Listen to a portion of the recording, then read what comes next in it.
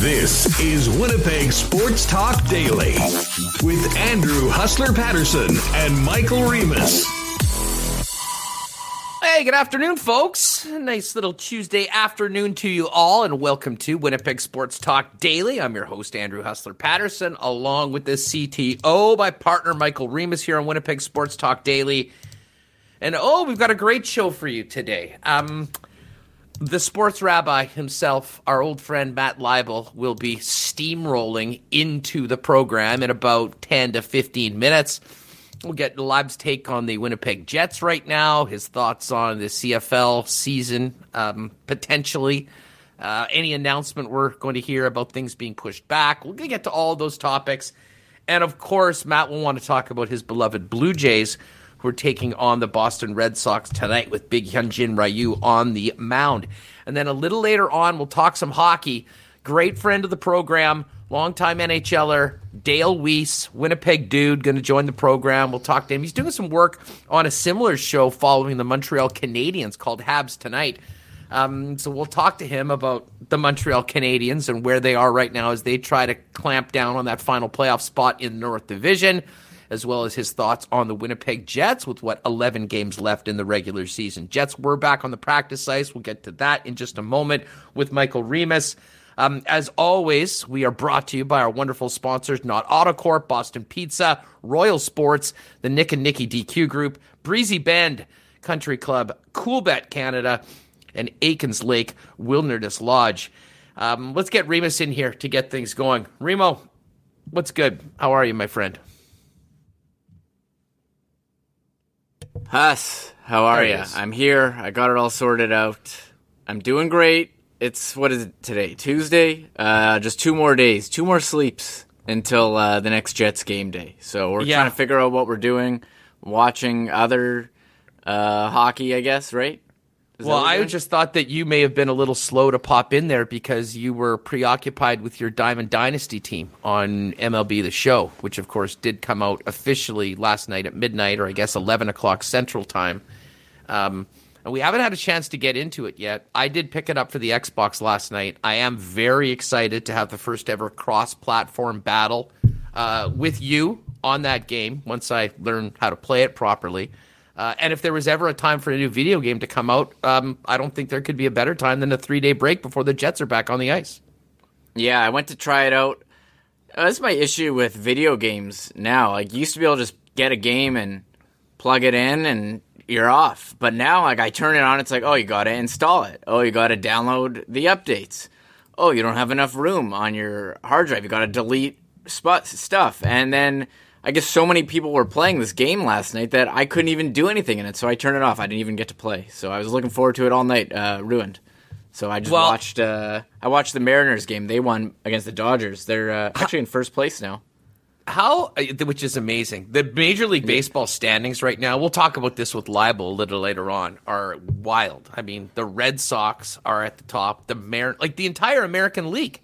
You got the Red Sox, Royals, and Mariners in first place right now. I mean, hands up if you had that at this point of the season. Heck, even after the first day of the season. It's early, so it's a 162-game season. Crazy stuff can happen. But, yeah, you look at the standings now, and it's a bit odd. Royals, yeah. I didn't see the Royals or Seattle, 11-6, tied with the Red Sox there. So the Yankee fans are freaking out. They're at the bottom at 5-10. You know, it was funny, and we'll get to cool bet lines a little later on, but when Chris Abbott popped on with me a little while ago, we were talking about the upcoming baseball season, and he had mentioned that the team, I mean, they've got huge exposure on the Blue Jays because they're in Canada. That's Canada's team, and, you know, a lot of people wanted to put a nickel down on Toronto at 30-1 to win the whole thing. But he said between the Blue Jays, their next biggest exposure is the Kansas City Royals. And not that tons of people were betting on them, but somebody apparently put down a massive wager on the Royals to win at 130-1. That was not me. I wish I had the cash to just arbitrarily go and plunk down a 5-figure bet at 130-1 on my favorite team. But anyway, it's a great start for some of those teams, and we'll talk about that with Matt. And we'll talk about the Habs with Dale Weise. I see Dom Zappia in there. Montreal fans are in a big-time panic. I mean, in Montreal, they're normally in a big-time panic. But I got to tell you, Reem, you saw them up last night, 1-0 on the Edmonton Oilers, while the Ottawa Senators were up on the Calgary Flames just a few hours south down the road. And Edmonton turned that game around in a hurry, just an explosion of goals in the third period, turning a 1-0 deficit into a 4-1 victory. But down at the Saddle Dome in Calgary, once again, the Flames unable to beat the Ottawa Senators. Ottawa now 5-2-1 on the season against Calgary. And if you want to look at why the Flames are where they are right now, look no further than getting dominated in the season series by Ottawa when pretty much everybody else in the division has been, getting their wins and getting their points. No team better than the Edmonton Oilers, who I think have not dropped a point yet to the Ottawa Senators in 7 or 8 games. Yeah, Edmonton's swept Ottawa, which is incredible. And Connor McDavid has last night another highlight reel goal. It's not fair. It's not fair. Watching this guy, I mean, he looks like he just casually skated up through the middle of the ice, just skated right past, Montreal defenders. I mean, he's past them before they've even reacted and able to move. And you see a play like that, you're like, oh, how do you even stop this guy? And, you don't feel as bad for the Jets, who've had some trouble the last couple of games, but I tweeted him. I mean, he just makes it look so easy. The way he can get to top speed, how fast he can move his hands with the puck while moving his legs at the same time. You have a lot of guys who can have the legs but don't have the hands to catch up. He's got everything, and another unbelievable goal. And there they were, 4-1 yesterday, and Calgary. It's been a rough season. Do you think that they're regretting that 3-year contract they gave to Daryl Sutter, like right off the hop? No, I mean, this isn't really on Sutter, but it'll be fascinating the offseason. Like some of you know, I've been doing shows on Sportsnet 960 in Calgary, and last week was their Thursday game, and it was right after they'd won the 3 games in a row, and it was at that point where, like, geez, can people legitimately in Calgary start feeling excited that maybe this team was going to get back into it? And the biggest reason why I said, yeah, you know what, like, I'm here for it, and I will entertain that, because they had a schedule. Their next 6 games was the Habs, the Sens, the Canucks, and then 3 in 4 at home against Montreal. So, I mean, if they did decide that they were going to go on a run and, get a string of wins, if they had done that over those 2 weeks, I mean, they would have been right back in it. But they lost in regulation to Montreal. Now they've lost to Ottawa. Who knows what you're going to get on against Vancouver. But here's the craziest thing, Remus. Listening this morning, when Vancouver went into COVID protocol and the entire thing blew up out on the West Coast, the Canucks had a 6% chance of making the playoffs. They didn't play for 3.5 weeks. And to put it into perspective just how bad Montreal has been and how bad Calgary is in, The Athletic today has the Canucks with an 18% chance of making the playoffs. They've played 1 game in the last 4 weeks.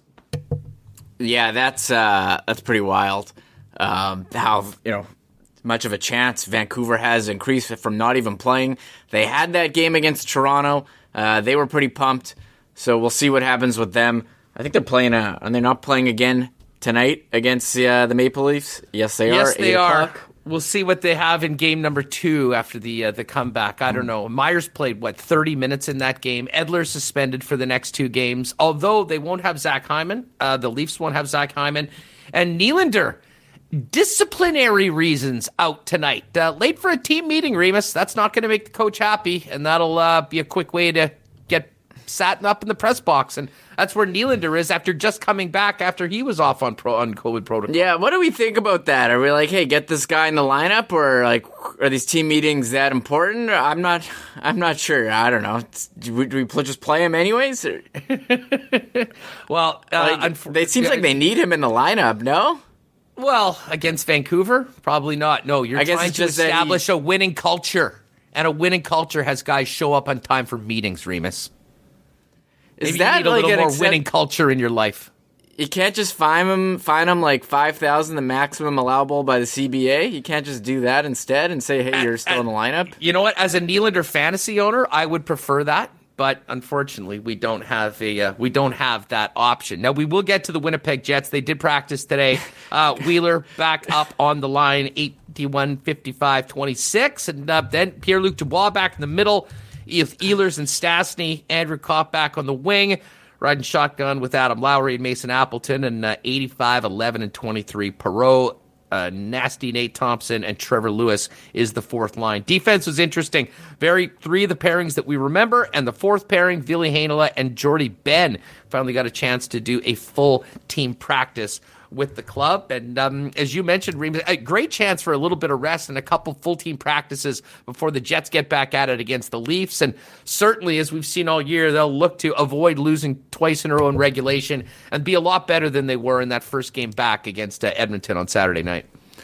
Yeah, and it seems like they're going to have the captain. He practiced in full, and it seems like we're going to have that Connor, Scheifele, Wheeler line back together that we know the coach loves so much. Dubois going to center with Ehlers and Stastny, and that line has looked good at times as well. And, of course, the third line, the powerhouse line, Andrew Kopp is the one going back with Lowry and Appleton. So, full Jets lineup against the Leafs on Thursday. We'll be keeping an eye on the Leafs game tonight, see how they do against Vancouver. They're on a bit of a slide.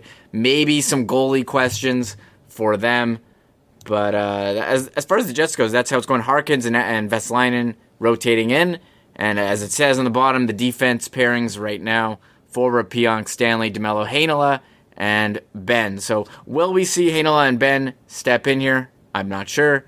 But they were the fourth pair defense. Yeah, I don't think it's going to be tomorrow night or Thursday night against Toronto. But as Maurice said last week, I mean, I think both of those guys are going to be getting in at least a couple times before the end of the season. And then they'll figure out what their best lineup is in the eyes of the coach and throw that out in game number one against whoever they play in the North Division playoffs. All right, we've got the sports rabbi, Matt Leibl, coming up in just a couple minutes. As always, the program, Winnipeg Sports Talk Daily, our channel, brought to you by Not Auto Corp. Why not get into a car of your dreams at a great price with the help of the Not team?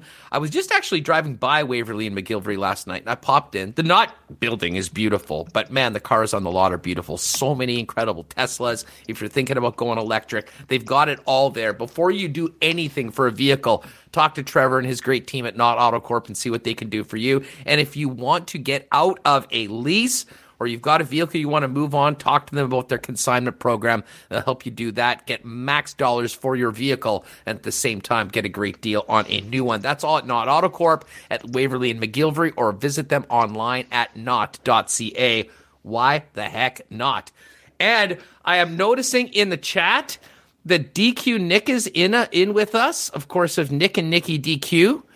DQ Niverville, DQ St. Anne's, DQ Polo Park. But today, the big deal is at DQ Northgate, their flagship station. It's a bit of a 420 special, and I'm not sure what would go better on this fine day than maybe housing an entire DQ ice cream cake. So ice cream cakes are half price today at DQ Northgate. Pop in, take advantage of that great special that Nick's put on. And Nick is asking, what's that gold statue in the background, Michael Remus? We all know what that statue is, Nick. I'm surprised you don't. It is the 2014 Winnipeg Goldeyes Media Home Run Derby Championship Trophy that Remus won, beating both Ken Wiebe and Troy Westwood in a low moment of both of their athletic careers. And it looks like a WWE Slammy Award, and it is in the background for all of our shows here on Winnipeg Sports Talk Daily. So we will talk probably exclusively hockey a little later on with Dale Weise of Habs Tonight, longtime NHLer. But first up, let's hit all the sports topics with one of the most versatile men in the game. He is the sports rabbi. He is our good friend, one Matthew Leibl. Looking very business-like, I must say. All business. Matty, welcome to the program. It's great to have you back on the show. What's going on? Well, after that ego boost of an introduction, I am set up for, well, probably for life. You're a tire pumper, man. I love it. I absolutely love it. Am I? Well, hey, you know what? Me? Or what's Remus telling me? No, it's on. It's on. I'm not sure. Yeah, I hear you fine. Okay, very good. Everyone, anyway, you call me versatile. You're the versatile one. You're the hustler. Look at you. Well, to be honest, listen, that's why I always love doing shows with you. I always love getting together with you and chatting offline because, there's lots of people in this business that are really focused in on one particular thing. They're hockey reporters, and they can tell you everything about hockey. But when we start talking about, what's happening in the Canadian Football League or the NFL or baseball, it kind of falls off. I mean, listen, you've been out of the game for a long time, but are still a sports person at heart. Pay attention to all of your teams, the teams that are important. So you can still hang at any point talking about a whole bunch of things. And I do want to talk about Blue Jays and some things later on, but we'll start off with the Winnipeg Jets back at it. It's been about a month or 5 weeks since you were on the program when we kicked this thing off. And, the Jets were going into, I think, a period of the schedule that made a lot of people nervous. Long road trips, lots of games against Edmonton, lots of games against the Toronto Maple Leafs and the Montreal Canadiens. And we were really going to see what this team is made of. And, they've pretty much been exactly what they've been at the start of the year. A sometimes flawed team that has some very obvious advantages. But the bottom line is they have been putting up points. They've been getting the results, and they haven't been in any significant losing streak all season long. Where are you at right now? 11 games left in this regular season, Matt. We know the team is going to be in the playoffs, but how are you feeling about them going into this game against the Leafs on Thursday? Is it a cop-out answer to say everything you just said? Because I think that it's true. I don't think the Jets have really changed a lot for me at all over the season. I think the concerns I had when I was with you, the concerns I had at the beginning of the season are still the concerns, defensive concerns, shots against. I think the strengths have continued to be the strengths. I think that Nick Ehlers is having the season of his career. I think Mark Scheifele's having another amazing season. I think Stastny's been a welcome addition back in the lineup, and Connor, of course, his usual self. And you talk about a guy like Logan Stanley, standout guy of the year who's really come on.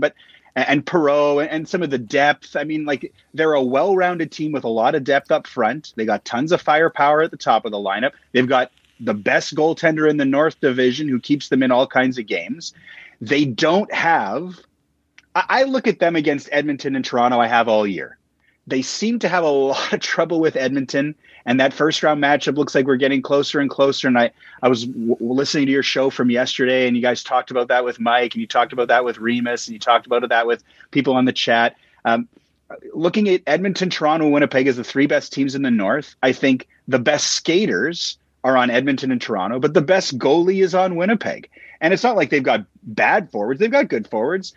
But it's the same thing. I'm just waiting for these 11 games to get through and get to the playoffs, because I don't think there's anything that we're going to learn about this team in the next 11 days, in the next 11 games, that changes really our opinion significantly about what they are. They're, like you said, sometimes flawed, but they can hang with any of these teams. There's no reason why they couldn't win the North Division and move on in the playoff. They're good enough, but I also don't think we would be surprised if they drew Edmonton in the first round, had a really tough matchup, and got bounced. That's the Jets this year.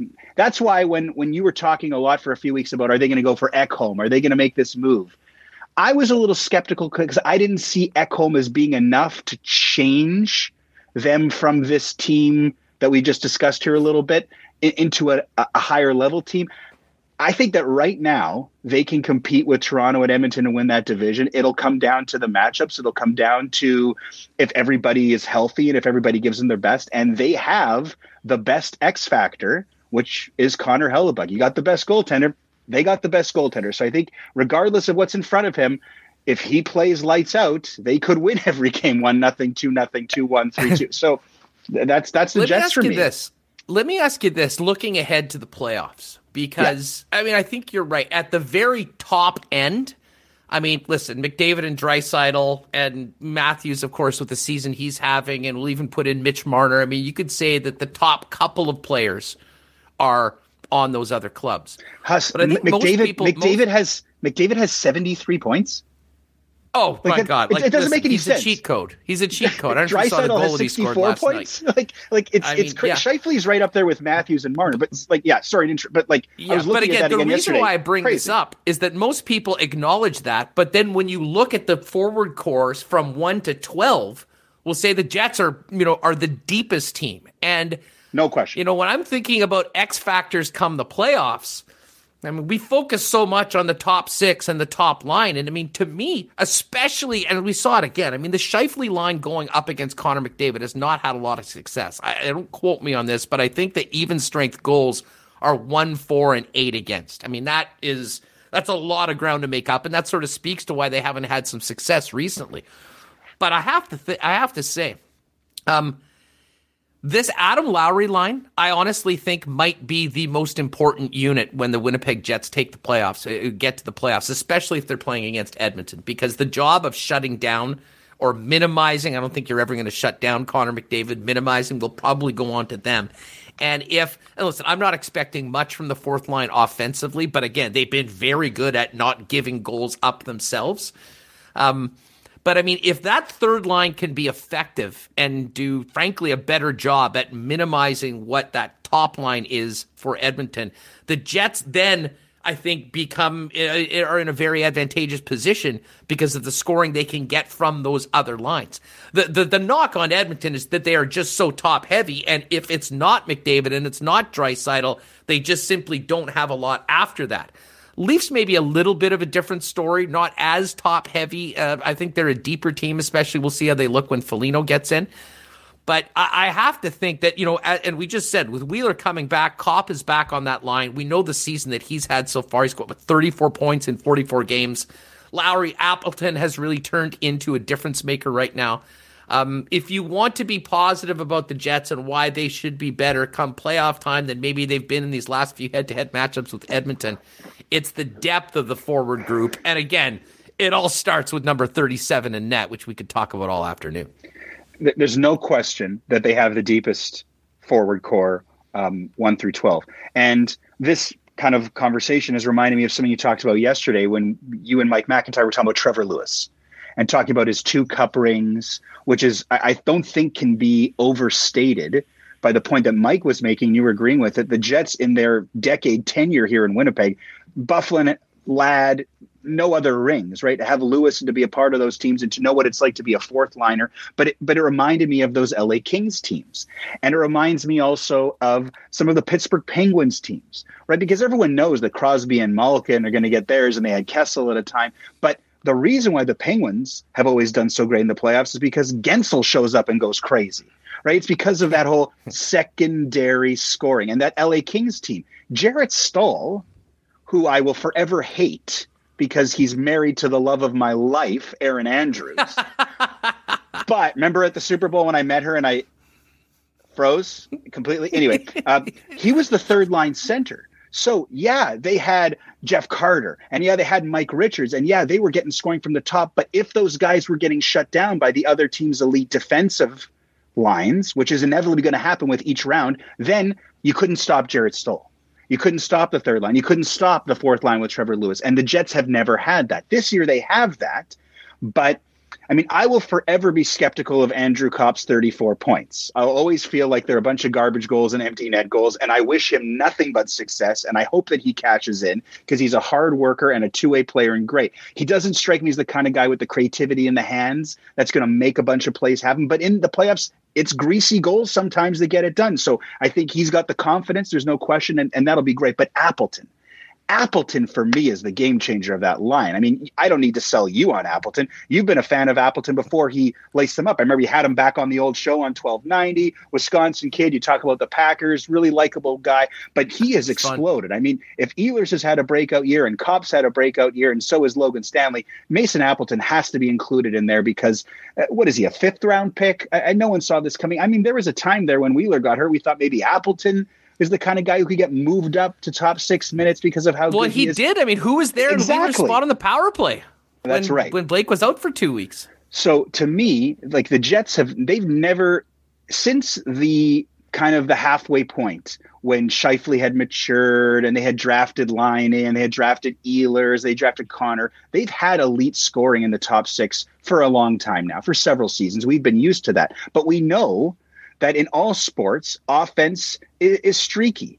Defense is like the kind of thing is dependable because it's hustle and it's not based so much on skill. It's based on effort, which you can always turn up your effort if you've got it, right? Sometimes you get snake bit. Sometimes you don't find the back of the net. The point is, in the past, whenever Laine went through a drought or Ehlers couldn't score in the playoffs to save his life, there wasn't anyone to back them, to bail them out. There wasn't enough depth of elite talent to put the puck in the net because at some point you're going to have to score goals, even in close games in the playoffs. But now I think you're right. I think that certainly the Jets have those guys.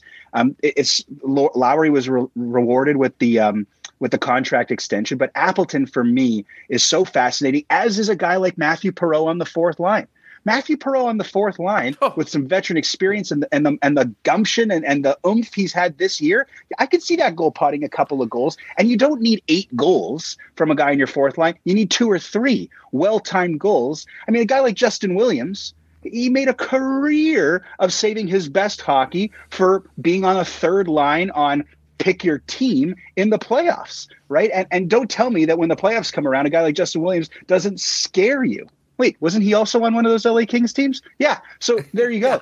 I mean, to me, the Jets are well positioned, but that has to happen, right? And even though Kopp's had an amazing year and Lowry and Appleton, those guys have never really done that on the playoffs level. And this year, in order for the Jets to go farther, they're going to have to. They could, but it remains to be seen if they will. There's no doubt about it. And Perreault's a fascinating case for this year because, and I spoke about this yesterday. I mean, I love Perreault. I mean, he's been a big part of this team for a long time, but I certainly wasn't the only one that saw that number against the cap and the final year of his deal and, you know, the very crowded room up in the top 6 and even the top 9, as we've talked about, and wonder where does Matthew Perreault fit in?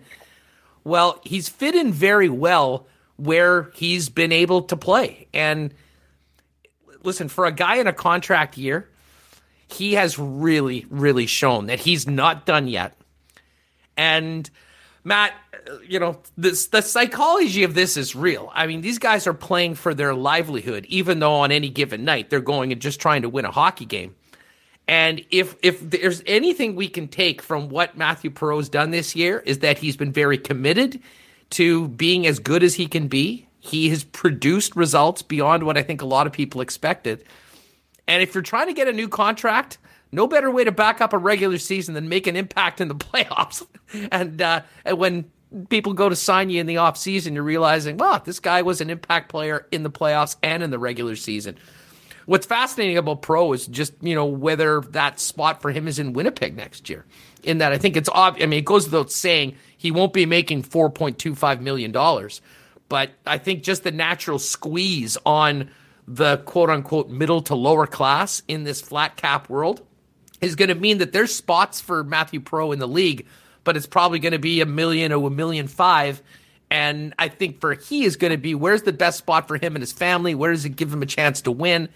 And, you know, depending on what happens this season, I think he'll see himself, you know, maybe albeit on a short-term deal with the opportunity to continue to build off what he's done this season. I mean, he's been rejuvenated this year, and I mean, he's totally changed the way I'm thinking about how important he is to this hockey club because, to be honest, when we go into the playoffs, to your point, I mean, getting something out of that bottom 6 will be massive, and Perreault has done it so far this season and could really make a difference for them in a tight series against a team like Edmonton. What I love about Perreault, on top of the things you talk about, the veteran leadership, the hands, he's one of the guys on this team. The Jets are a little, in my opinion, they're a little bit light on, maybe you don't like the term, but let's call it and maybe debate it, scrap. Matthew Perreault has a ton of scrap. I see him in that mold of the guys who you hate admitting you wish were on your team because they are the guys you hate. Brad Marchand, Brendan Gallagher. I've always seen Perreault as that kind of guy. You watch Perreault on his best nights, especially a couple years back when he hadn't quite lost a little bit of a step, though this year he doesn't really look like it. He's in on the forecheck. He'll slam a guy. He'll be a little dirty if he needs to. He's got the scrap factor. And I think that is the sort of thing that this team is going to need to come out of a few guys in the playoffs. One of the things that people still say to me, because you mentioned I've been out of the game for a while, but I like to think of myself as being like, yeah, I'm going to do it. I'm going to compare myself to LeBron. After LeBron retires from the NBA, no matter how long, even when he's 80, he's going to roll down to a park one day, pick up a ball, dunk on a couple of kids, and just prove that he's still got it, right? So I like to think that I still got it. People come up to me and ask me questions and stuff when I see them. And somebody was saying to me, he's like, I watch hockey highlights from other teams in the league, and there are people, we know fighting is out of the game and the enforcer, all this sort of thing. But there are still teams who are scrappy, right? What was it, a couple of weeks ago when Tkachuk had that brutal hit, right? And there was the idea of who on the Jets stood up for that. And there wasn't anybody, right? Because in the wake of no more Dustin Byfuglien and no more Ben Sherratt, who I thought was very underrated in that role, especially in his last years, the kind of guy who would get in there. And maybe it's Lowry a bit, maybe it's Kopp. Come the playoffs, it's not about the fighting. It's about the scrap. It's about the fact that if you're playing Edmonton and Zach Kassian eyes up Ehlers or lines up Scheifele or tries to go for Wheeler because they think that Wheeler's vulnerable. So who's going to get in there and kind of defend the Jets team honor? I thought this guy's point was well made. I'm not so sure if the Jets have that, and I think you kind of do need that going forward, especially for a playoff run.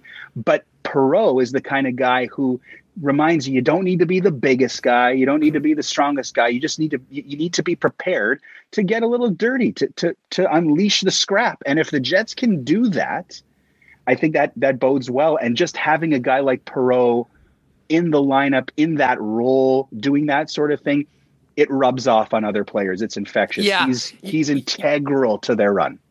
No, I'm with you. And, going back to the Tkachuk thing, I mean, someone did stand up to him. It was Blake Wheeler. It did not go well. It can't be Wheeler, though. It can't be Wheeler. Yeah. No, exactly. I mean, Lowry's done that. The emergence of Logan Stanley on that side is a guy why I do think that, there's a spot for him in the lineup if they get to that. And what happens on the blue line, I think, over the next 2-3 weeks is going to be fascinating as to, what Maurice sees as his best top six going into the playoffs with the addition of Jordy Ben, with Ville Heinola being maybe a little bit more in the mix after getting into a game last week. But you're right. And listen, as far as the Edmonton Oilers go, I mean, the worry of Zach Kassian is pretty far down the list as far as what's going to beat the Winnipeg Jets. Like, listen, if they do a great job against McDavid and Draisaitl and all that, and Cassian's running around taking runs at guys, that's probably a good thing for the Winnipeg Jets, Matt. Yeah, that's for sure. I agree with you about Stanley. I just think that it's a lot to put on the shoulders of a rookie in these sorts of situations. If there was somebody else and he could kind of follow the lead and get in there, but I think if we're expecting Logan Stanley I don't think it's fair to expect that at this stage in his career. I think that without question, he has the potential to grow into that. But for crying out loud, he's a rookie. And I am, like you said off the top, this team is not perfect.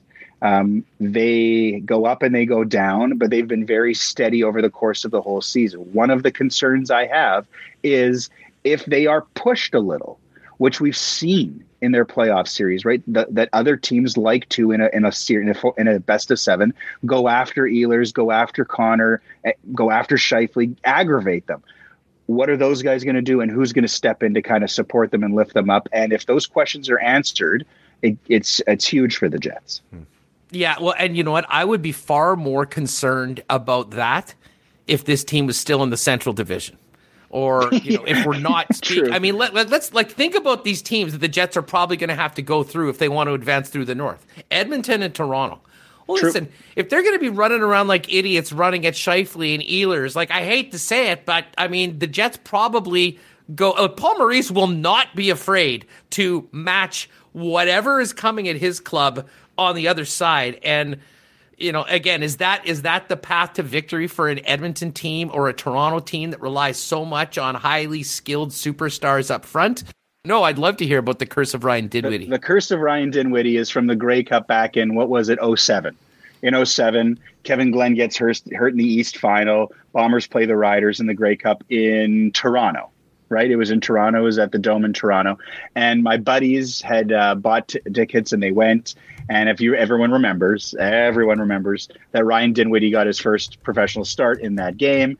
And the Bombers hung in there, right? There was that great touchdown pass to Armstrong. The Bombers hung in there. It was not bad, but Dinwiddie wasn't great. And then my buddies are riding the subway home, back to the hotel or whatever after the game. And they're dejected because, of course, remember, this was back in the time when the Bombers never won, and we all lived it. They're sitting there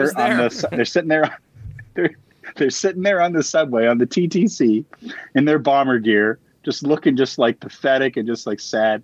And these Riders fans come into the car from another car. They get on a stop, whatever. They see my buddies, and they look right at them and they go, Dinwiddie!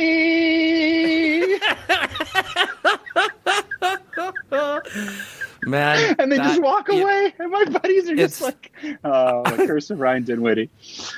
Yeah. I will tell you this. I will never forget as long as I live the 2000 East Final, Bombers versus Toronto. Bombers are an underdog in it. I do believe they were playing on the road.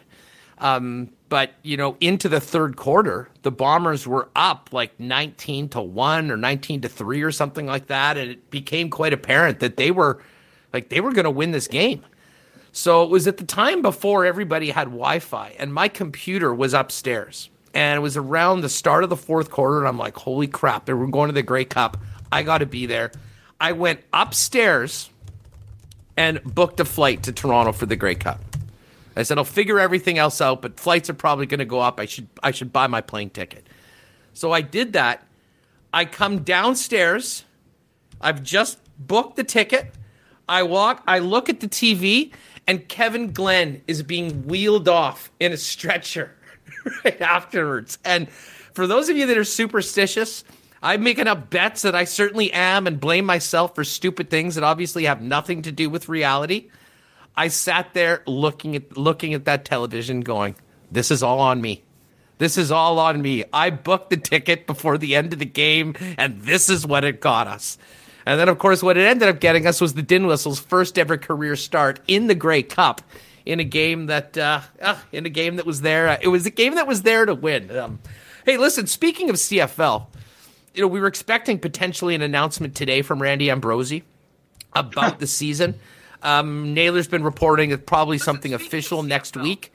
It certainly seems that we're going to be able to have a delay on the beginning of the season, Matt. And again, I'm not really too sure what Randy Ambrosie can really say when Ontario's in a full lockdown right now. BC's in a terrible situation. Alberta's hemorrhaging. And even places here like, here in Winnipeg where things have been relatively good are still going in the wrong direction as the third wave comes on. I mean, it is an absolutely terrible situation for the CFL. And then in the background of it all are these rumors or reports that there's some big things happening behind the scenes, which might, fundamentally change the way we know Canadian football forever. Where are you at on all of this right now when it comes to a Bomber season this year and the future of the Canadian Football League? You sure you want me to answer? Yes, and straight shooting. I prefer when the CFL talk is you and Hamilton going 10 rounds trying to, win each other over to your arguments and just the most futile attempts. But look, this, and I'll remind folks who it's been a while. I was down on the CFL as a league before the pandemic because I've always had trouble with something that you've talked about now, the schedule. I've always thought it was weird that they didn't make it more of a summer driven league, that they were overlapping with hockey and overlapping with the NFL and having Sunday games. Remember back when the Labor Day Classic We used to talk about moving it to the Banjo Bowl, moving it to a Saturday because it was on a Sunday. Didn't make a lot of sense. And I've had issues with the CFL. And then they did. And look how successful it was once they did it. Well, that's the problem, right? Is that like the CFL has kind of been that in sports, you have leagues that have always been okay with embracing change. I'd say the NFL is a great example of not being tied down to but that's the way we've always done it, the tradition sort of thing. And I see this a lot in the religion world too, right? Like the way we've always done it, the familiarity, the nostalgia, the comfort of multiple generations doing the same thing. That is a powerful force. That shouldn't be belittled. And that exists in religion. It exists in sports. Baseball is on the other end of it. Baseball, I know lately they've tried to do things like they runner on second in extra innings and a few things, but it's taken a really, really long time, whereas the NFL was always very much on embracing change. The CFL is a football league, but I kind of see the CFL still having been in that more of a baseball mentality of not messing with things and that sort of thinking. It's sometimes quite often really doesn't jive with a 21st century, certainly a 2020 and beyond mentality with millennials and the next Generation Z as being the number one consumers, because attention spans have changed. And these are people who have only ever known the internet. And it's a whole new way of consuming sports that my parents' generation, grandparents, great grandparents, like even me as a kid, when I fell in love with sports, it's like you said, you didn't have Wi-Fi when Kevin Glenn got hurt. That was only 14 years ago. You're running upstairs to the computer, right? That doesn't happen anymore. Everyone consumes sports in a totally different way. And I see the CFL as being slow to that. So that coupled with the fact that like they can't get it off the ground in Toronto and they can't get it off the ground in Vancouver in the same way that they do here and in Regina and Saskatoon and even in Alberta, it's all set up for trouble. And then you throw the pandemic into it and it's a gate-driven league. I knew there wasn't going to be a season last year. I have a lot of trouble seeing there being a season this year. And if they miss 2 full years, or even if this year becomes severely limited, I don't know how a league like that bounces back with or without the XFL. And certainly if they do bounce back, how could it look anything like it did before? I warned you.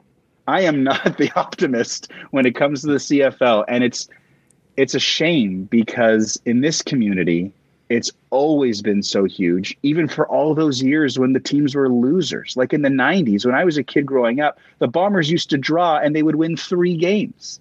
You know, like it's heartbreaking for us. But if you take a step back and you look at the whole league, this is a league that was flawed before, and it is really, really hurting here.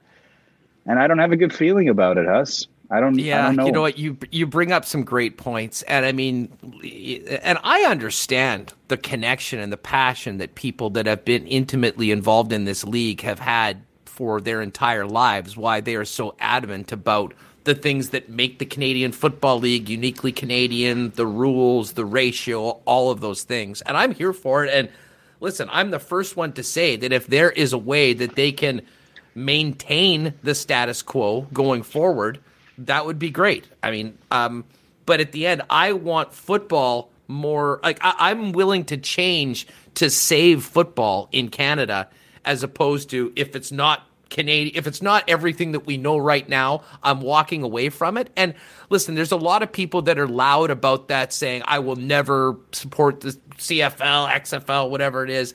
I have a feeling that's a little bit of bluster because, you know, when there's still thousands of people going down to the same stadium you've been going and your team is still playing, even though it might not be against the Hamilton Tiger Cats, it might be against St. Louis or Seattle. It's still, you know, something that brings the community together. You get behind. I mean, I'm there for that, and I will be there for that regardless of how it goes. But I want it to be healthy. I want there to be a good future for it. And you know, the worst thing about it is that we've heard so many people talk about this, you know, that are, you know, kind of crapping on, you know, any possibilities with the XFL. And I realize, to me, that's sort of a last ditch effort. But I haven't heard any other solutions other than, well, the government needs to give them $30 million interest free, or, there needs to be a white knight to come in. That to me tells things are as broken as they've ever been. And then you add in the pandemic and, I don't want pro football in Canada to be a casualty of the pandemic. And if that means there's some significant changes going forward, including some that I think would be very positive, like we just talked about, moving the schedule earlier. I'm interested in your thoughts on this, Matt. As someone that loves football, both CFL and NFL, and we talked about, how angry, it's week 1 of NFL. Everyone's got their fantasy teams. People are fired up. And the Banjo Bowl was at the same time. It made absolutely no sense. I truly believe that I would way rather have CFL opening the year going up against Stanley Cup playoffs, which may or may not have Canadian teams involved, than going up against the NFL certainly at the beginning of the year. Now, I realize you might be in the playoffs. You might be handling things going a little bit past, the beginning of the NFL season, and maybe those are your playoffs or whatnot. I mean, you have to get the games in. But to me, going up against, hockey playoffs in May and June is not even a concern. Or if it's a concern, it's about 100 on a list of 100 when it comes to the CFL. I have for years thought the CFL season should be, just to kind of give you like some landmarks in the calendar, Victoria Day long weekend to Canadian Thanksgiving long weekend. Second last weekend in May to the first or second weekend in October. A majority in the summer. I've never worried about being up against the playoff hockey. There hasn't been, there aren't a lot of Canadian teams that go far. And back when we were on the radio together, we used to look at the numbers. The minute a Canadian team is missing from the Stanley Cup playoffs, people in Canada just don't watch. The viewership numbers don't lie. They drop significantly. And I've never thought that baseball suffered. Blue Jays fans don't have a lot of trouble choosing the Blue Jays over a Stanley Cup playoff game involving teams that they don't really watch and don't really care about. And I think the CFL would be even more of that because you got people really invested in their local teams. I've always thought, middle of May to middle of October was the sweet spot. And the CFL never really wanted to do that. And I just to go back to your point, I think that the way to frame it is it's safer to assume that the CFL, as we've known it for a long time, will never be back. So then your question is, do you want to see changes and some form of a Canadian football, like you said, even if it becomes 4 downs, even if they change the ball and they change the field? Would you rather have football or no football? Because if you cling to this hope that it can go back to the way it was, nothing in the world is ever going to go back to the way it was. This will be a new normal post-pandemic. It's too much of a shift in everyone's paradigms and in everyone's life. So the CFL is in that. If you're clinging to it like we got to get back. It's like Jack. I can't believe I'm going to drop a Lost reference because I hated that show. It's like Jack on that show. I know you don't watch TV, Huss, but he's like, we got to go back to the island. Jack, you can never go back to the island you think you can go back to. It won't happen. So that's the question. Do you want football, which means change, or do you want no football because you're so clinging to the old ways? Look, I like the 3 downs and I like the bigger field and I like the bigger ball, but I'm with you. I would rather have football than be, fighting for being on that hill to die on for those things. Well, let's see what happens. But I don't have a good feeling about this year. Oh man, you know what? This has been so much fun. Well, we'll have to do a full Blue Jays chat sometime the next time we get on. But the big Koreans on the mound tonight. I like their chances. I picked them as the underdog in the lock shop tonight. I love Hyunjin Ryu. He is so great. Maybe he could hit on the way. Maybe he could hit because the Jays don't have trouble with pitching right now. They have trouble with hitting. Look at those averages. Other than Vlad, that's why they're 7-9 right now.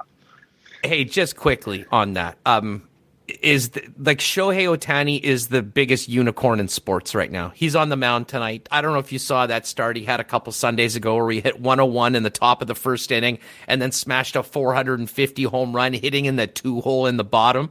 And I know late games, West Coast, a lot of people don't see him, but this guy might be the most must-see athlete in sports right now when healthy. If by unicorn you mean other than Babe Ruth.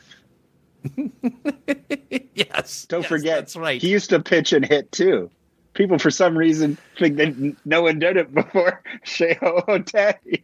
But Yeah. What was that? 100 years ago? First of all, in a major leagues that didn't allow black players. So I'll give a nod to the guy doing it in 2021 a little bit more to back in those days. You know what I'm saying? Look, until I hear about someone being cursed by Ohtani, I think Babe Ruth still plays. Matty, great having you on the program. Much love to Heather and the boys, and let's do this again soon. To Huss, to Remus, and to everybody who supports and watches Winnipeg Sports Talk Daily, thank you so much for the opportunity. Hopefully the next time I come on, everything works and I don't curse anything. But thanks for the time, guys. You're the best, buddy. There he is, the sports rabbi himself, our old friend Matt Leibl, a mainstay, one of the great voices in 1290 history, and a great friend of the program. All right, we're going to talk some hockey, Habs, Jets, and more with Dale Weise coming up in just a second. Winnipeg Sports Talk Daily, as always, brought to you by Royal Sports, 750 Pembina Highway and 650 Raleigh in EK. We're going to have a couple nice days coming up. I know it's not very nice out today. Spring is allegedly here, despite the last couple weeks we've had. So get ready for spring, whether it's bikes, fitness equipment, soccer, baseball, disc golf. They've got it all, literally your one-stop shop, not to mention the best selection of licensed team merchandise in Manitoba. It's all there for you at Royal Sports. Get ready for spring. Pop down there and tell them your boys at Winnipeg Sports Talk sent you. And of course, our friends at Boston Pizza Winnipeg. Still time to call your shot with Boston Pizza and Molson. Purchase any pizza pairs or Molson product, Coors Light Sub-Zero maybe for you. You'll get an entry. You can win instant Boston Pizza gift cards, maybe a homemade ODR outdoor rink for next year in your backyard, or a VIP NHL experience. Do it now. Dine in, takeout, or delivery at any local Boston Pizza location. All right, been looking forward to this for a while. A great friend of the program, had him on a few days back in the old Pembina days, and now joins us for the first time on Winnipeg Sports Talk Daily. He is the Winnipeg product, longtime NHLer, and now doing some work following the Montreal Canadiens on Habs tonight. It's Dale Weise. Weise, what's going on?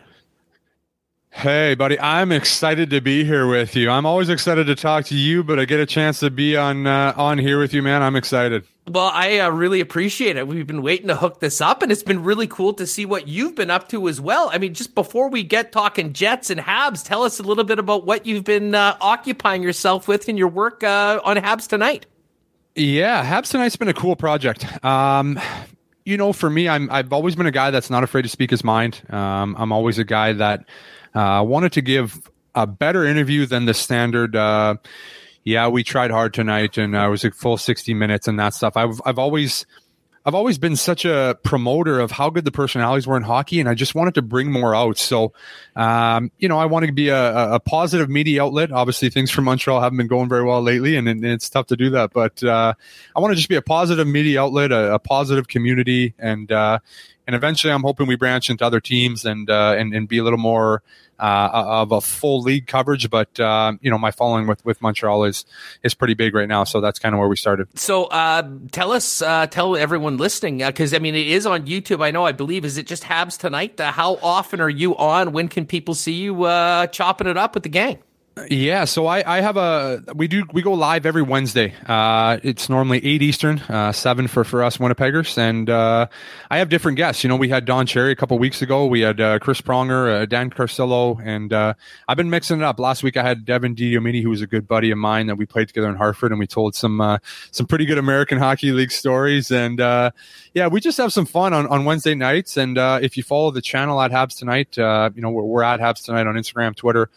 Pretty much every social media outlet that you can find, and it'll give you the updates. We have pre-shows, post-game shows, and in little segments from time to time. So we got you covered on Habs stuff, and if you're a hockey fan, tune in Wednesdays for Weise Wednesdays, and you get some good interviews there. Well, let me ask you this, because you've played in a number of markets in the National Hockey League, and we always hear about just how crazy the cult of hockey is in Montreal. How would you compare the pressure, the attention, everything that goes with being a Montreal Canadian compared to your other stops in the league?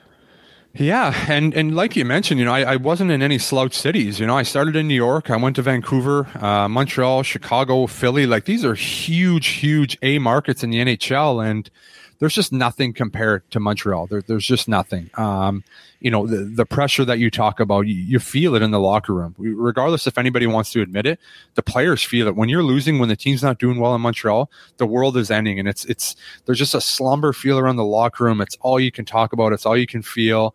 You can't go to the grocery store with your family. You can't go to restaurants. It's just you feel that pressure, and I never felt that in any other city. Those are, Chicago, Philly. These are huge hockey markets, but there's nothing that compares to Montreal. Now, following the Habs this year must be interesting because, there were high expectations. Bergevin's been incredibly aggressive with both player moves in the offseason. What was your reaction when they fired Claude Julien? I think their record was like 9-5-1. It wasn't like they were at the bottom of the standings or anything. It just goes to show, I think, the urgency and the pressure to win right now. But, we'll talk about where the Habs are right now, but maybe back it up a little bit, the firing of Julien, and how did that go amongst, when you guys were talking about it on Habs tonight? Because I think it surprised a lot of people, maybe outside of the market. Yeah, so when you look at the summer signings and he brought in Toffoli and you make the move for Anderson, you give him this huge deal and he comes out of the gate and backs it up and Toffoli's scoring all these goals and the team's firing and everybody's excited like, okay, look at these moves. This was great. They're going to win the Stanley Cup. And then I actually threw something out on Twitter that got a ton of, I don't want to say hate because the Habs fans don't really hate on me, but there was some controversy when I said, I remember in 2016 when we started off 9-0-1 and we didn't make the playoffs. And that kind of blew up. And now it continues to be retagged because they're bordering on a playoff position. But I was simply just making, from my assumption, and I played with Montreal in the bubble last summer, so I'm not far removed from the team and my understanding of how the locker room works. And I didn't think they were that strong of a team to have that kind of start. Obviously, they played Vancouver a ton, which isn't a strong team, and stats are inflated, individual stats are inflated. But when I looked at the team, they're right where I expected them to be. I expected them in Calgary to be battling for that 4th spot. That's where I would have predicted before the year. So, expectations were kind of they exceeded them early, and then now it's kind of gone the other way. But I think Bergevin feels the pressure, and I think that's where the Claude Julien firing came in because he's had a lot of time to work this team. And from when I first came there in 2014, 2015, he's blown the team up a couple times and hasn't had a lot of success. So at some point, you can only fire so many coaches, right? You know this in hockey where eventually you're the guy to go. And I think he's out of options now. So he's kind of pushing all his coins in and he's all in. And he fired his last coach and the next firing is going to be himself. So I think they got to make the playoffs. And even if they do, I don't know if he keeps his job. Yeah, it is interesting. The pressures we've talked about is different than anywhere else. And I just think back about that start. The thing that stands out to me about the start of the Habs, and you mentioned the games against Vancouver, was the Toffoli signing. Toffoli in some ways sunk the Canucks season before it even got started. He was scoring 2 goals a night, every night against his old team. And that shot the Habs to the top of the standings. It killed the Canucks early on. But maybe it did give people that sort of sense that, this team has arrived. Everything that we had hoped for is happening, and this should continue the entire season. Well, now it's Dominic Ducharme's challenge to do that. And I guess I'm quite interested as to whether he is the guy going forward, like beyond this season. I don't believe there's been any commitment that he is the permanent head coach at this time. It was interim at the beginning. The guy needs to speak French. He kind of ticks off a lot of the boxes.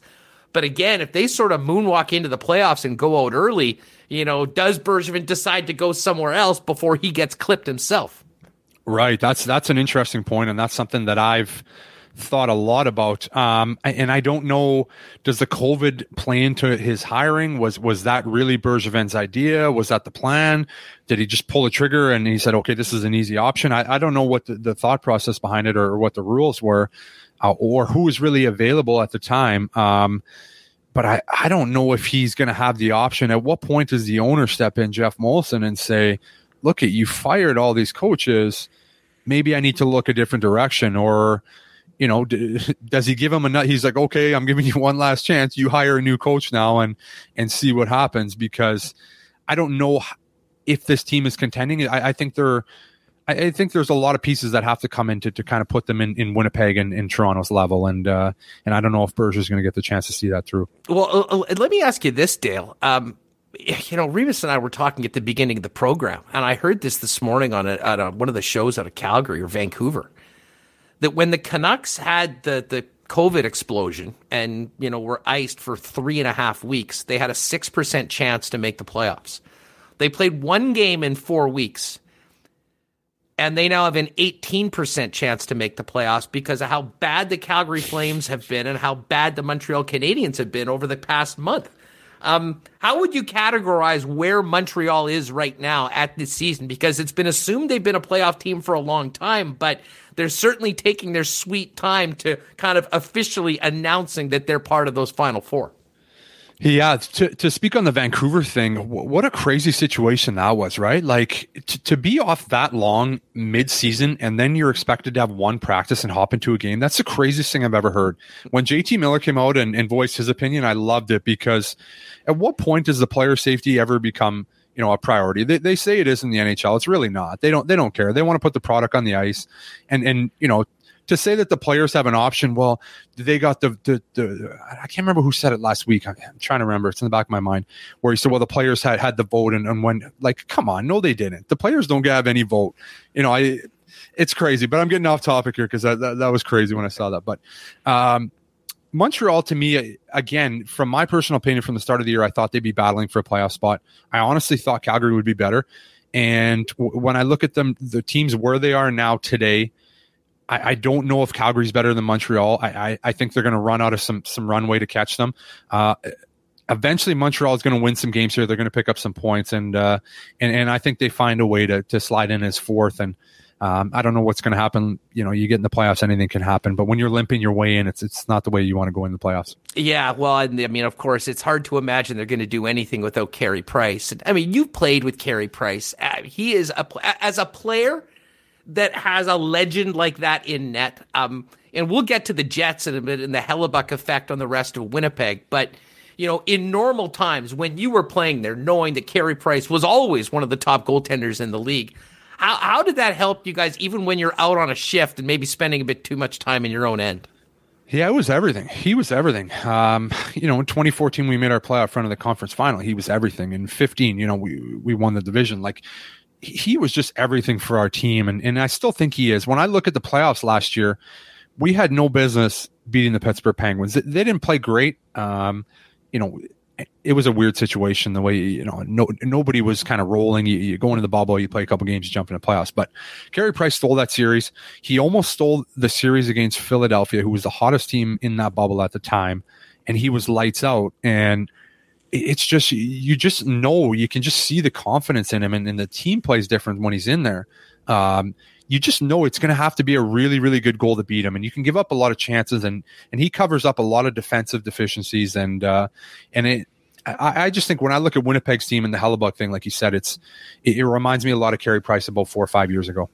So Dale Weise is with us here on Winnipeg Sports Talk Daily. Let's talk about the Jets for a minute because, we almost should start with Hellebuck. He has been the backbone of this hockey club for the last couple seasons, having another brilliant year and a big reason why they're, challenging for first place. But your thoughts on the team overall, that, most people look at the team and say Jets have some elite talent up front, probably compared to Toronto or Edmonton, 1-12. They have the deepest forward group, but the concerns always are on the losses on the blue line over the last couple of years and whether those 6 defensemen can, and I'm not even sure that that's fair, to be honest, Dale, and you'd be better to talk about this. I mean, listen, the defensemen often get blamed, and they're very important for getting the puck out and all those things. But defense, especially, come playoff time, is a responsibility of all 5 players on the ice, not just the defensemen, right? Thoughts on the Jets and how they might be able to be prepared to do some damage come the Stanley Cup playoffs? Right. When I look at the Winnipeg Jets, like you said, the first thing I think about is Connor Hellebuck. He is absolutely incredible. I thought he was at the top of his career last year, and he's even turned it up a notch this year, which is just outstanding for the way he was playing last year. When you watch him, man, is he confident in there. Just the way he just gobbles rebounds. There's just nothing. It's just, I love watching him play. I've always been a fan of him. I've always been a fan of the Jets, and now I can finally voice that really, out loud because I'm not playing in the league. So, when I look at their team, you look at their forward crew, and they're as elite as anybody. They can score. They can win games 6-5. But you don't have to when you got a goalie like that. Like I said about Carey Price when we had really, really good teams, he covers up so many mistakes. and I don't even care who their six are on the back end for Winnipeg. I think they're getting the job done. I like the way their team's playing, and with him in net, he's going to cover up so many defensive issues. And like you said, when it comes to the playoffs, it's a 5-man issue. And the way Winnipeg defends, you have 5 guys in the picture all the time. So you got to beat 5 guys. You're not just beating one defenseman. And, are they as good as Winnipeg's defensive team when they went to the conference final? Probably not name-wise, but I think as a team, they're playing as well. As a group, as 5-man units, they're playing as well as they were. And Hellebuck's at another level. So I really like their team going forward. Hey, have you had much of a chance to watch Logan Stanley this year?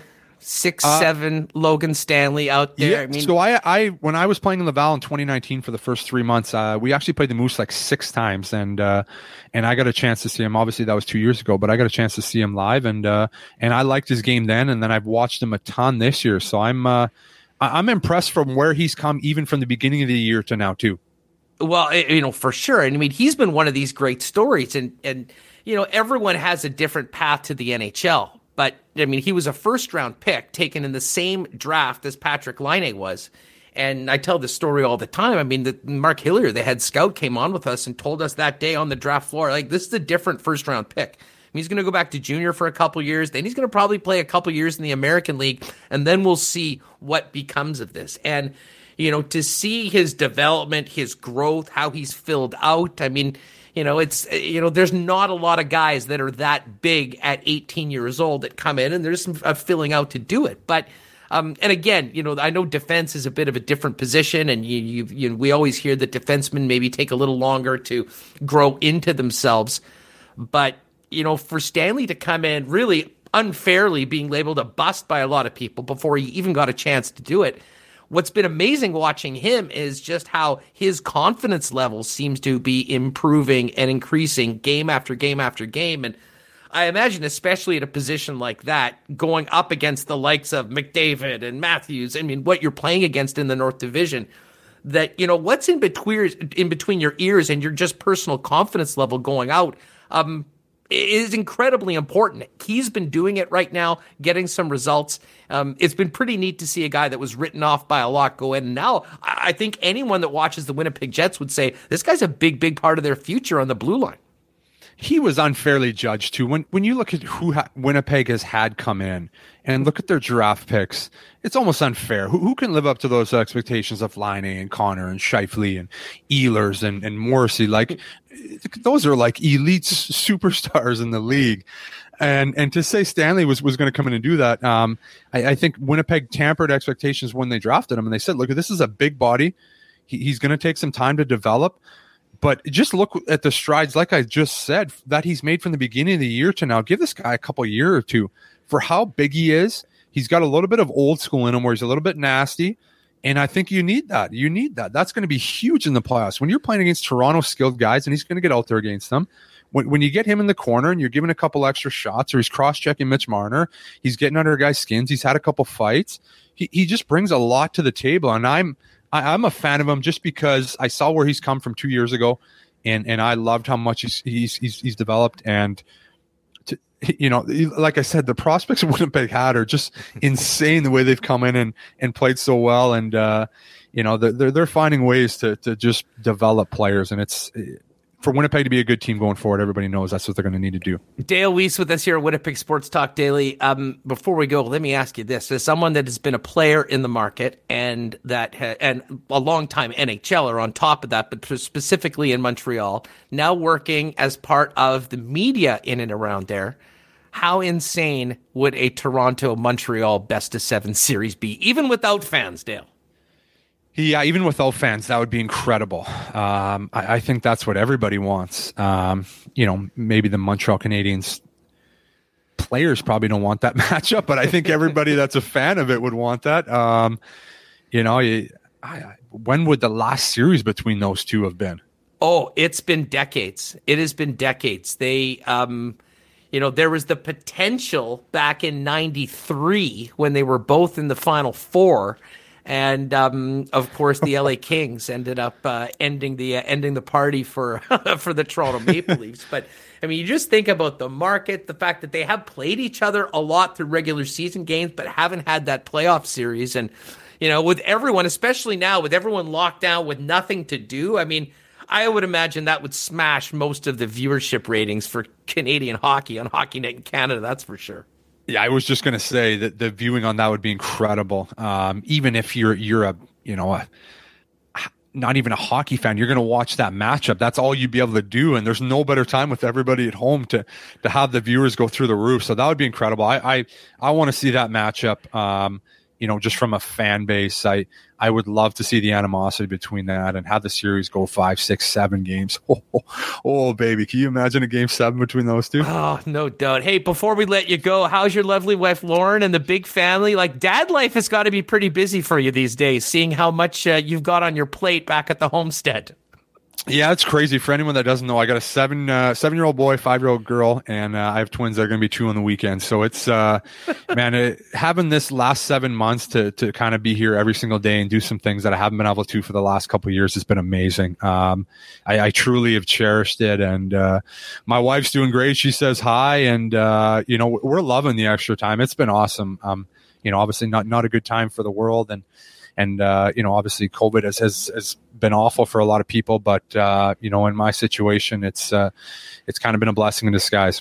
Well, it's a blessing in disguise for us too, because maybe you'll have some more time to jump on with us occasionally here on Winnipeg Sports Talk Daily. People have been loving it in the chat, Dale, and obviously Beautiful. Going back to the first time we spoke, it's always great to chop it up with you, whether it's somewhere out in Winnipeg in better times or whether it's here on the channel.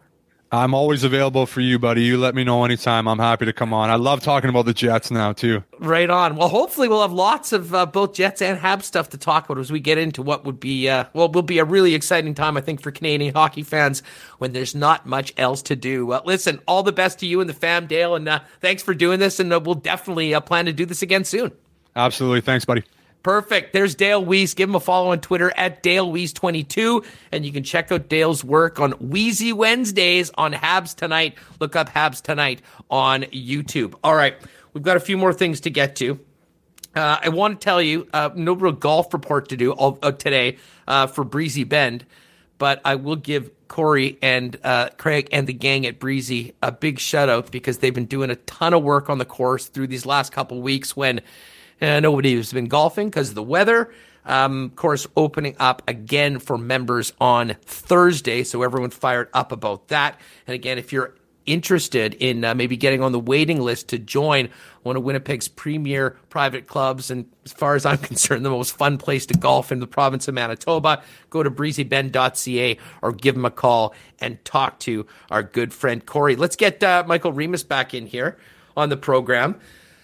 Remo, I know that you have been following the, first off, great stuff with Leibl, and what a debut on Winnipeg Sports Talk for Dale Weise. He was awesome, and man, his mic game is 5-star. Yeah, he's rivaling Zig Fracassi in terms of the mic power.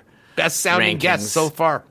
Makes me want to tune in at Habs Tonight on YouTube. I saw them channel, checked it out, got some nice thumbnails, looks pretty good. So he's got some good stories on there. So we'll love to have Dale back. I know a lot of people in chat loved his insight. Matt Leibl, he felt really bad answering your CFL question.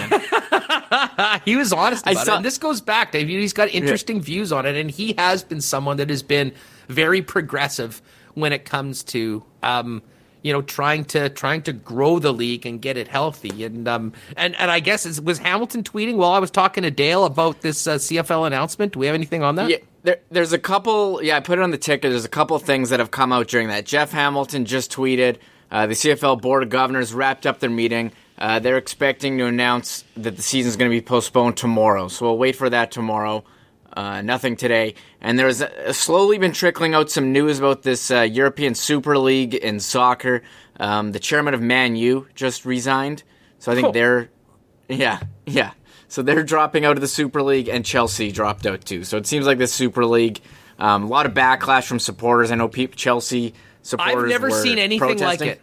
I've never seen anything like it. And, as we talked yesterday on the program, that there's a special connection and history amongst the supporters, the fans of these clubs and their teams, even as the business has become a $1 trillion business and some of the Man U's and Man Cities have turned into, international superpowers.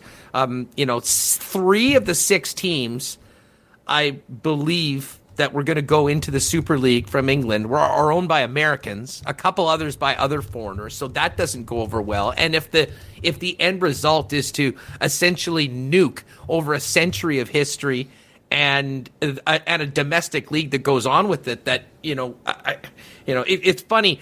We talk a lot about where the CFL is at right now, and I think it speaks to the pandemic of the effect on sports everywhere, unless you're one of these super elite. And what these clubs decided to do is they were going to leave everybody behind. And it was off-putting, I think, to anyone that's a fan of the game that just, wants sport to be for everyone.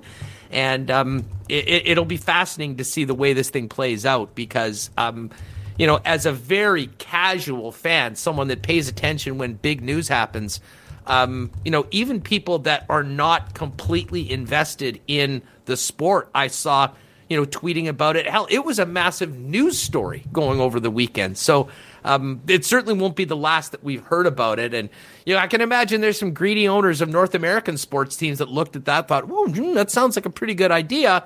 And then now they're watching the PR backlash that, could haunt some of these teams for a long time. And certainly the key people, as you mentioned, with the chairman of Man U resigning today. Yeah, I just saw a video of Chelsea supporters protesting in the streets, screaming, "We saved football." That's how pumped they are. But then I got kind of excited. Like, what if we did have a league where all the top revenue generating teams joined? Like, I don't know, all the NHL Canadian teams starting their own league with Montreal, Vancouver, Toronto. You get rid of all those low. I think it would be interesting, and we're seeing how awesome that would be here. But I don't see that happen. I think you're more powerful for the NHL, all of them together. But what if you did have a baseball Hust with the Yankees, the Dodgers, the Red Sox? Who else can you throw in there? Well, interesting. Cubs. I mean, I'm not in for that. I mean, as I said, and I guess being a Winnipeg guy, I've always felt kinship with some of the smaller market teams. That was a big reason why 25 years ago I, got so into going down to KC. The experience about going to the game, the tailgates, everything sort of made me a fan. But, you can see some similarities between the cities, between the people. And I got to tell you, being at the World Series in 2014 and seeing the Royals actually win it in 2015 as a small market team, a bit of a Cinderella story. Those stories in sports just simply wouldn't happen anymore because, hell, the Leicester team, speaking of the Premier League in soccer, Leicester winning the Premier League 3 or 4 years ago, opening up as 5,000 to 1 underdogs there's going to be movies made about that. It's one of the great sports stories in a number of decades. So, anyways, I'm just happy it sounds like this isn't going that way. Everyone that I know that really cares about soccer, that are big fans of the game, were outraged when this plan went forward. So we'll see how that goes going forward. Manchester City is also backing out, so it seems like everyone's just bailing on this plan. Boom, boom. Well, I tell you what, that not a bad thing to do. Let's get to the lines today for coolbet.com. And once the show, for anyone that's with us in the chat right now, if you want to, if you're looking for more content, you can go to my Twitter. Dustin Nielsen and I did about 30 or 40 minutes for a Tuesday edition of the Lock Shop today. We've got picks for tonight in the National Hockey League, some baseball. We talked the golf for next week. So it's all up there right now on my Twitter. Or if you're consuming this on the audio podcast, make sure to search Lock Shop and download on Spotify or Apple Podcasts. And we do new shows every Tuesday during the day and dropping it on Friday night before a big weekend of action. So tonight, a few good games. Rangers-Islanders. This game last night when I was looking up the picks, Islanders were opening as a minus 128 favorite. Everyone's on the Rangers for some reason, and I know they won 4 in a row. You look a little closer. Yeah, they beat the New Jersey Devils 4 times in a row. They're moving up a weight class against the Islanders. I like New York and Barry Trotz's team to win tonight. They're at now only minus 115 after opening at minus 128. So I think some nice value on the Islanders. We've also got a hell of a game. Game of the night tonight in the National Hockey League, without a doubt, is the Carolina Hurricanes at the Tampa Bay Lightning. They went to OT last night with the Lightning getting the win. Carolina, a slight road favorite at minus 103. Tampa at minus 114. That game opened actually as a straight pick'em, which I was a little surprised. Dallas, big home favorite against the Detroit Red Wings. Same case for the Pittsburgh Penguins against New Jersey, who just came off losing to the Rangers 4 times in a row. And the Columbus Blue Jackets at the Florida Panthers. Columbus plus 180. Florida minus 217. Remus, let me ask you about Columbus. Dusty and I were kind of breaking down their last couple months. Do you know that they've won twice in their last 15 games? And that sounds really bad. It is really bad, and it hasn't gone well for Line A. It might have gone worse this year for Max Domi, who was their big offseason acquisition in that trade for Josh Anderson. Healthy scratch again from Torts tonight. Seems like the rite of passage for star players this year in Columbus. You got to take your turn taking a seat. Max Domi, I don't know, he's taking some bad penalties, not controlling his temper. Whatever he's doing, John Tortorella doesn't like it, and 2 games. So it's kind of weird that you'd be trading for a guy in the offseason. It was Josh Anderson, I think, has worked out well for Montreal. He's been awesome. Yeah. And they did. I mean, didn't they sign him to a 7-year extension too? He signed a long extension right away. Big contract, but he's been awesome for the Habs this year. Yeah, Max Domi's supposed to be their, I guess, top center now that they traded PLD. But there he is on the bench for the second straight game against Florida, who's expected to start top prospect Spencer Knight. You may remember him from the World Juniors this past year. I don't know, or did you block that out of your memory? No idea what you're talking about. Not familiar with Spencer Knight, but heard he's a nice prospect. Never seen him play before. Oh, man. We've got some good stuff. Wayne Jones, shout out Wayne, and our Norway contingent, wondering if the CFL is going to play this year. We can't answer that. The plan all along has been to play this year, and certainly from everyone I'm hearing in Canadian Football League circles, that plan, it still exists. But I just don't know how anything can really be set in stone with all the uncertainty. Apparently, they're going to delay the start of training camps tomorrow, which obviously is going to happen. I mean, people aren't even allowed to leave their houses in Ontario right now, and there's a curfew, and it's a straight-up stay-at-home order. So, they won't be getting down to business anytime soon. But I do think that we will have some semblance of a season, whether it's a 12-game season or whatever it works. But Reem, what will be the most fascinating is as they're playing these games, fingers crossed that happens, what becomes of all of these talks about going on to next year? Because I think even if they play this season, they're going to need an influx of cash. It will be a money-losing operation. It was a money-losing operation to begin with. They're not going to be able to have full stadiums, I don't think. So it puts them into an incredible catch-22. But if they do have a vision of carrying pro football on to next year, even if it is different, even if it is merged, it's important for it to play this year. And to be honest, there's a lot of people whose livelihoods, not just the players, really depend on the Canadian Football League being an actual league and playing games this season. Yeah, there's a lot of questions in chat about the CFL, and we were just expecting them to announce they were delaying the start of the season. We know it's going to be delayed, but we're waiting for them to announce it officially. So they had a Board of Governors meeting today, and Jeff Hamilton is saying they will announce that announcement tomorrow. So yeah, the announcement that there will be an announcement tomorrow. Yeah, that. Jeff Hamilton's he's just reporting that they'll announce the delay. And I'm curious how it's going to be. You have to want to hear about Leibl saying, look, we're all tied to these traditions, but maybe it's best to move forward. I know we all like 3-down football, but I mean, we're the only crazy people playing 3-down football. No one else is. Maybe we need to look at, why.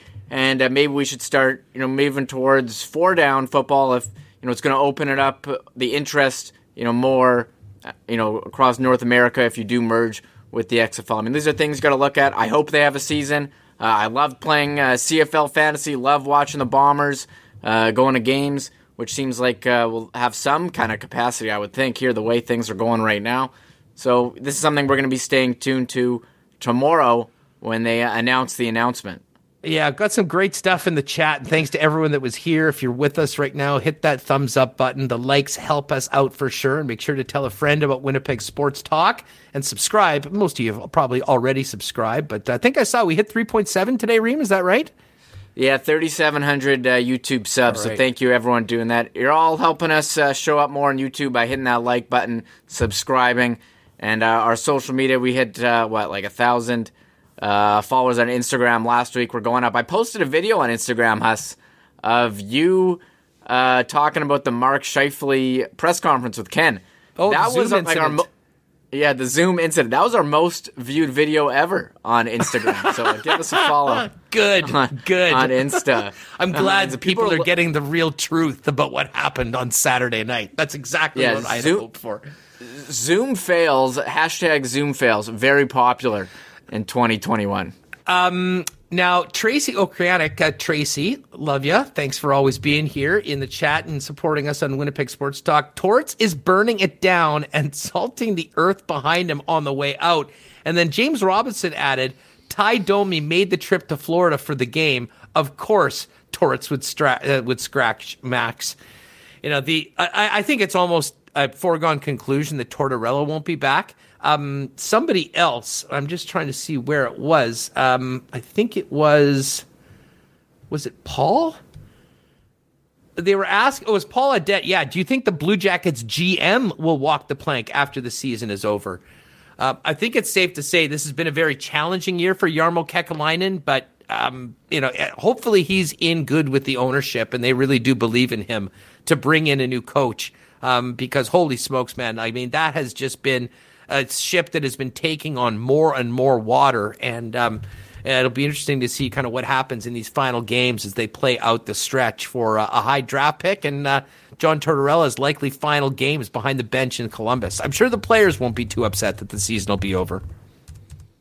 In Columbus, yeah, I mean, they're kind of just playing it out, as you said. And I don't know how you can keep having, like, these top guys has so many guys get scratched. Like, Roslovic's taking a turn on the bench. Laine's sat at times. It's weird. And I did see, we were talking about William Nylander. I think Mark Masters said that it seems like he's going to be in the game tonight for them. And Big Save Dave actually starting for Toronto as well.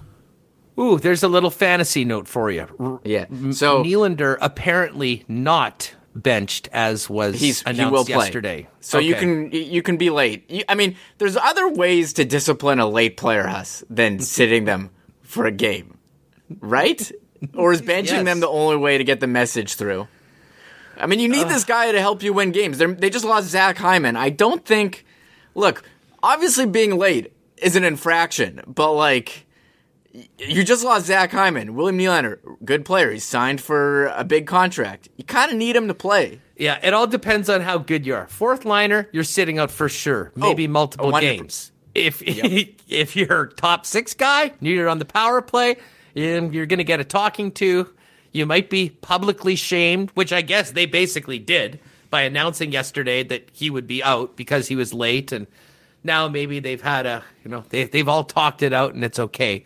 Bottom line is, I saw somebody tweeting about the character of the Maple Leafs because that happened yesterday. I'm like, I thought everyone said this was a high character group. Oh my God. I'm like, really? That's the take? Because Nylander was a couple minutes late for a team meeting? Yikes.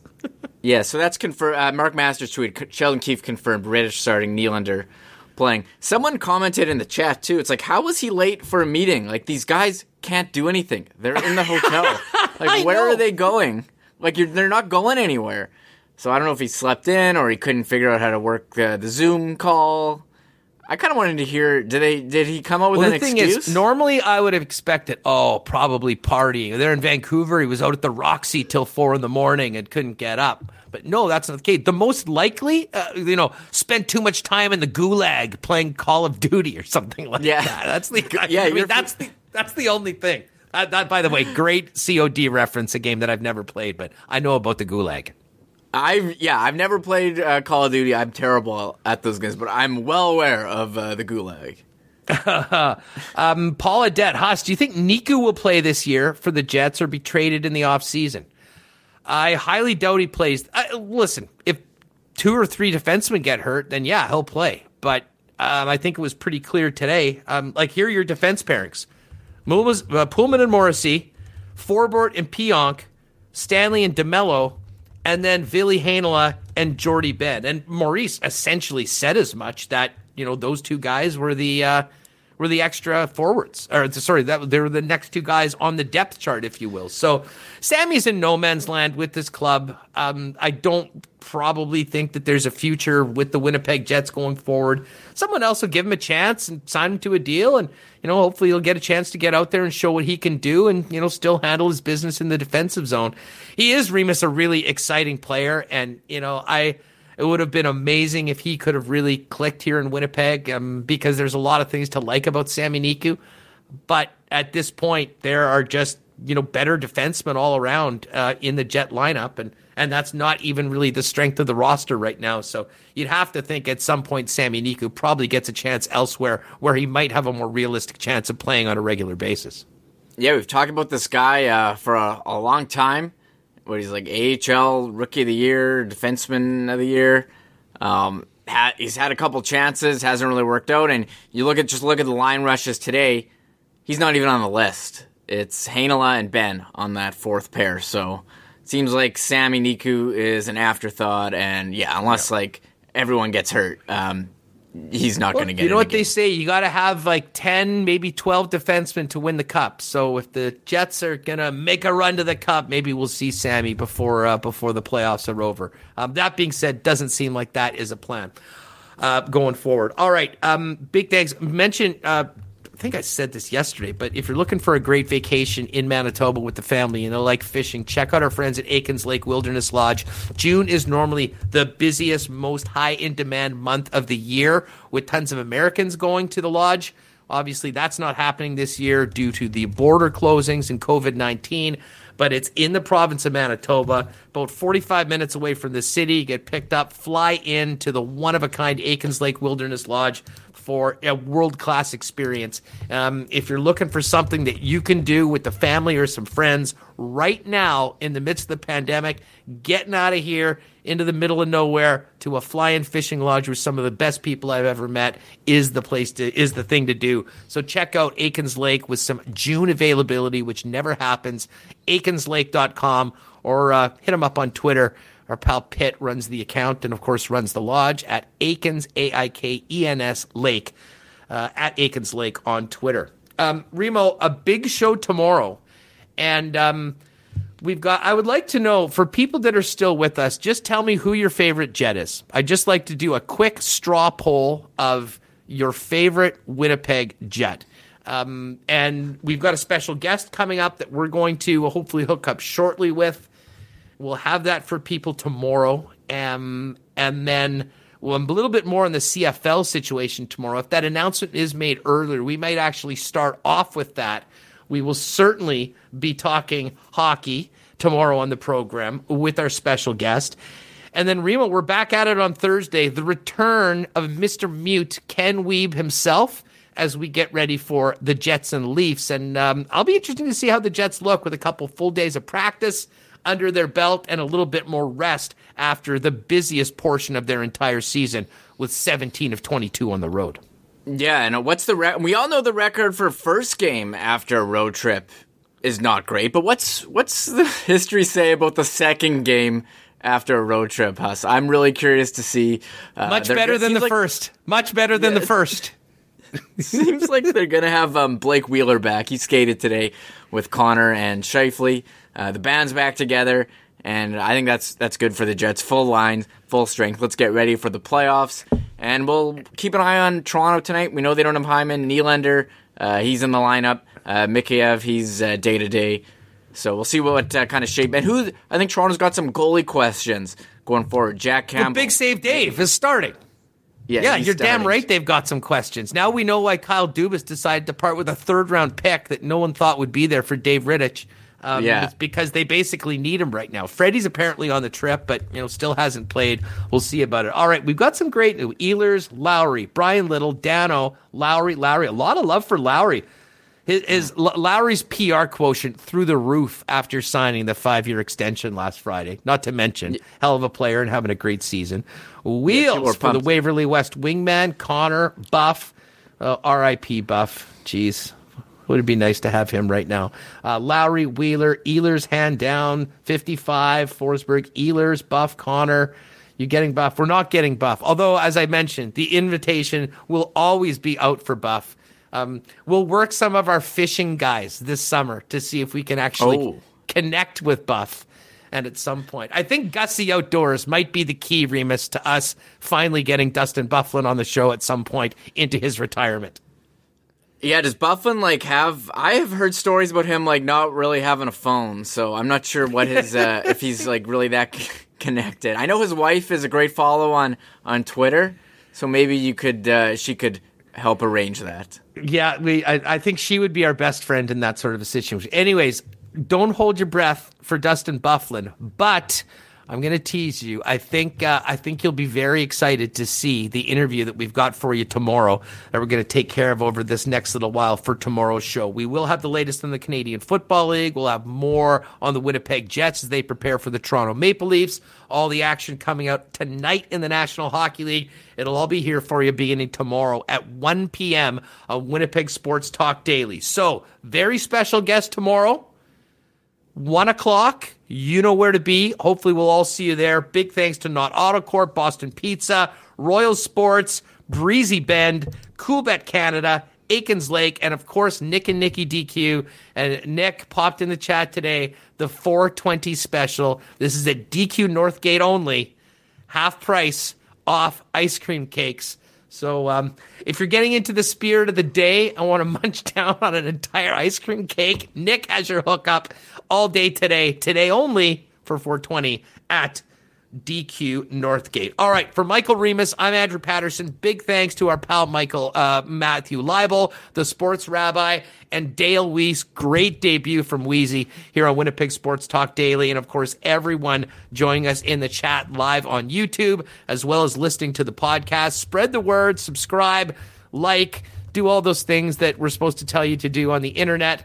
But most importantly, come on back tomorrow for what will hopefully be another great show. We appreciate the support, everyone. Have a great night. We'll see you tomorrow right here on Winnipeg Sports Talk Daily. Oh, my God. Oh! Shut it down. Let's go home. Thanks for tuning in to Winnipeg Sports Talk Daily. Make sure to subscribe on YouTube and your favorite podcast feed at winnipegsportstalk.com.